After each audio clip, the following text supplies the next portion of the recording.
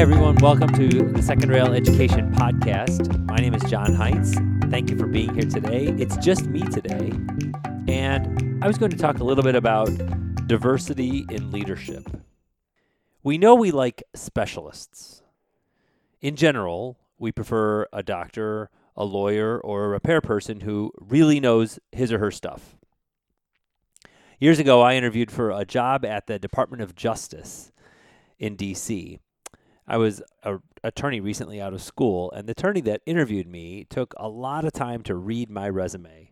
It was just a 2-page resume. I'd been a teacher for 17 years before I made the move to law, but the 2-page resume highlighted a pretty wide variety of different professional preparations. To her credit, this woman looked me in the eye and said, "John, every item you have on your resume that highlights a skill or background that isn't exactly what I need detracts from your candidacy." Now, I always considered diversity or experience a strength. But as my interviewer made clear, some employers view diverse experience as a liability. If one candidate spent the last 10 years doing one job and another candidate held a variety of jobs, it seems like a good bet you'd go with the more experienced candidate, right? This idea of expertness was reinforced in one of my favorite books where Malcolm Gladwell talks about this now famous idea of 10,000 hours being the magic number of hours needed to become a master in some field. We like to work with masters. Somehow, schools are different. Schools employ people with a greater diversity of interests and backgrounds than you find in other workplaces, in my experience. Part of the reason is that most people with what I notice as diverse academic, professional, experiential, geographic, linguistic, or cultural backgrounds self-select into education in higher numbers. So what's the value of diversity when you're applying for a job or when you're hiring for a job? Diversity seems to be enormously valuable when you're hiring, but you have to make sure you've answered a few critical questions before you hire the person. The first question is always the same. Is the project that you are hiring for better suited to a deliverables contract for a limited duration, as the lawyers say? In other words, work's almost always better suited to deliverables contracts when you know what you want. Even if the thing that you want is a repeated deliverable, you need to repeat it every year, you repeat it every month, or you repeat it every week. A deliverables contract is almost always a better way to go than to hire someone. Main reason people don't use deliverables contracts as opposed to hiring someone is because they don't know what they want. They have some idea of what they want, but they're hoping that the person who comes in will be able to solve a problem by coming up with their own ideas. They don't know exactly what they need. Schools are becoming increasingly sophisticated in using that kind of outcomes-based contracting, but they have a long way to go, a lot longer way to go than what's happening in the private sector. One reason is that school leaders are typically unable or unwilling to take the time to define what they need. The second reason is a little more cynical, but it's actually probably fairly accurate without being cynical, which is that a lot of school leaders aren't willing to take on the status quo. School leaders frequently are parochial leaders who are hiring people because they need to for political connections. In short, there's somebody who is working there they want to keep, and a spouse or a family member needs to be hired, or that person's going to have to leave. There are entirely humane, civil, and reasonable reasons for someone to hire a friend or a family member when that is part of the deal to get another person there. Sure, there are times when it's just flat out nepotism and the person adds no value, but many times there are really good reasons to hire locally. In short, public school managers, public sector managers, usually have more incentives to hire than to contract. Okay, that's the first issue. The first situation is always that you want to avoid hiring someone and outsource the issue if you can, because it's always a better deal. Second, once you've answered the "is a deliverables contract better" question in the negative, you will need to ask whether you know exactly what you want from the person you will hire.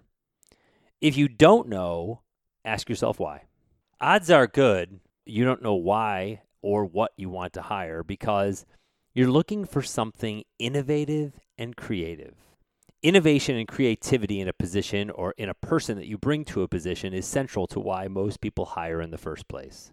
Maybe there are some essential things that you want done for a job, and you know those essential things need to get done, but you're really hoping that a new person can bring something fabulous and new to the position that hadn't been brought before. If you recognize that you need a creative and innovative worker, that is the moment at which you should also realize you do not want to do what the hiring manager from the Department of Justice did with me. You want to hire someone with a diverse background. Creativity and innovation come from diversity. Diverse experiences in work, education, geography, language comes from or creates people who are more likely to be genuinely innovative, think differently, and work differently.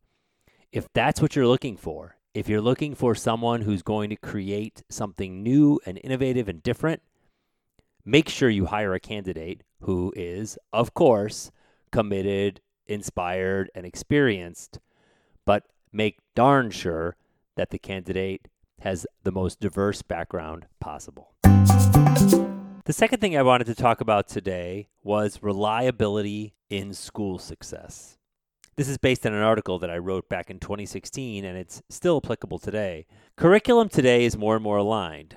Grade level expectations, common assessments, professional learning communities, Common Core standards, international baccalaureate standards, advanced placement standards, and easily shareable course content make it easy and more natural than ever for every school to have a guaranteed and viable curriculum. What makes a school a reliable means to student success? The best schools take no chances at helping every student succeed. The best schools prioritize everything: highly competitive teacher and administrator salaries, small class sizes, abundant technology, frequently updated facilities, loads of clubs and sports, and always available support specialists. Which of those makes a school reliably successful, though? Well, no one really knows. If your child gets a radically different experience in sophomore English from your neighbor's child, you can be sure that the curriculum at those schools aren't aligned. Now, curricular leaders are almost organically moving toward greater alignment, and it's happening worldwide, even here in China. Common Core is a powerful example of this. In the 1990s, I saw departments that had difficulty agreeing on what novels were must-reads for junior English students. I assure you that if you cannot agree on what novels to read or what textbooks you're using, you're surely not going to agree on the best way to teach those novels. Unfortunately, the primary way that schools aligned curriculum for decades was through the textbooks that the schools approved. They held the purse strings on which books were purchased, and if they couldn't control exactly what teachers would teach and how teachers would teach, they could at least control what resources they got. So when they approved a textbook, they were approving a certain type of curriculum. That's changed a lot with the availability of digital resources, but in general, old tensions still exist that hold schools back from being reliable places for student success. So what are those places? One area of tension is between this idea of local control of schools and the guarantees and viabilities of the best school's curriculum. School board members are elected to represent the interests of their constituents. One local school is supposed to be able to have a curriculum more responsive to its population than a neighboring school. The problem with this is that this runs directly counter to the idea of state or national standards. The tension between local control and widely held standards is a major challenge for school leaders. Bridging the gap between local control and national standards is the challenge for school leaders. The only logical way the system can work is when effective school leaders balance local and global curricular priorities. In terms of people, school leaders need to balance the school board members' priorities with the teachers' priorities. The way to a guaranteed and viable curriculum is, according to the Chicago Public Schools and the theory underlying it from the University of Chicago's research, principles. The assumption is that principals are instructional leaders with the power to run schools independent of oversight from district level managers, school boards, or other higher ups. I've worked in plenty of schools where principals are not instructional leaders. In most schools I've worked in fact, the principals are maybe cheerleaders at their worst, or at their best, they're just managers who, quite frankly, don't really need a lot of academic preparation because they could be running a McDonald's just as readily as they're running a school. Everything they deal with is budgets, personnel, and paperwork. But the way to a guaranteed and viable curriculum and long-term school improvement is giving principals the power to control curriculum with their teachers and make sure that principals are instructional leaders. Thanks for listening. Come back again in 2 weeks and we'll talk more. We're having a guest on. I'm looking forward to talking to you soon. Take care.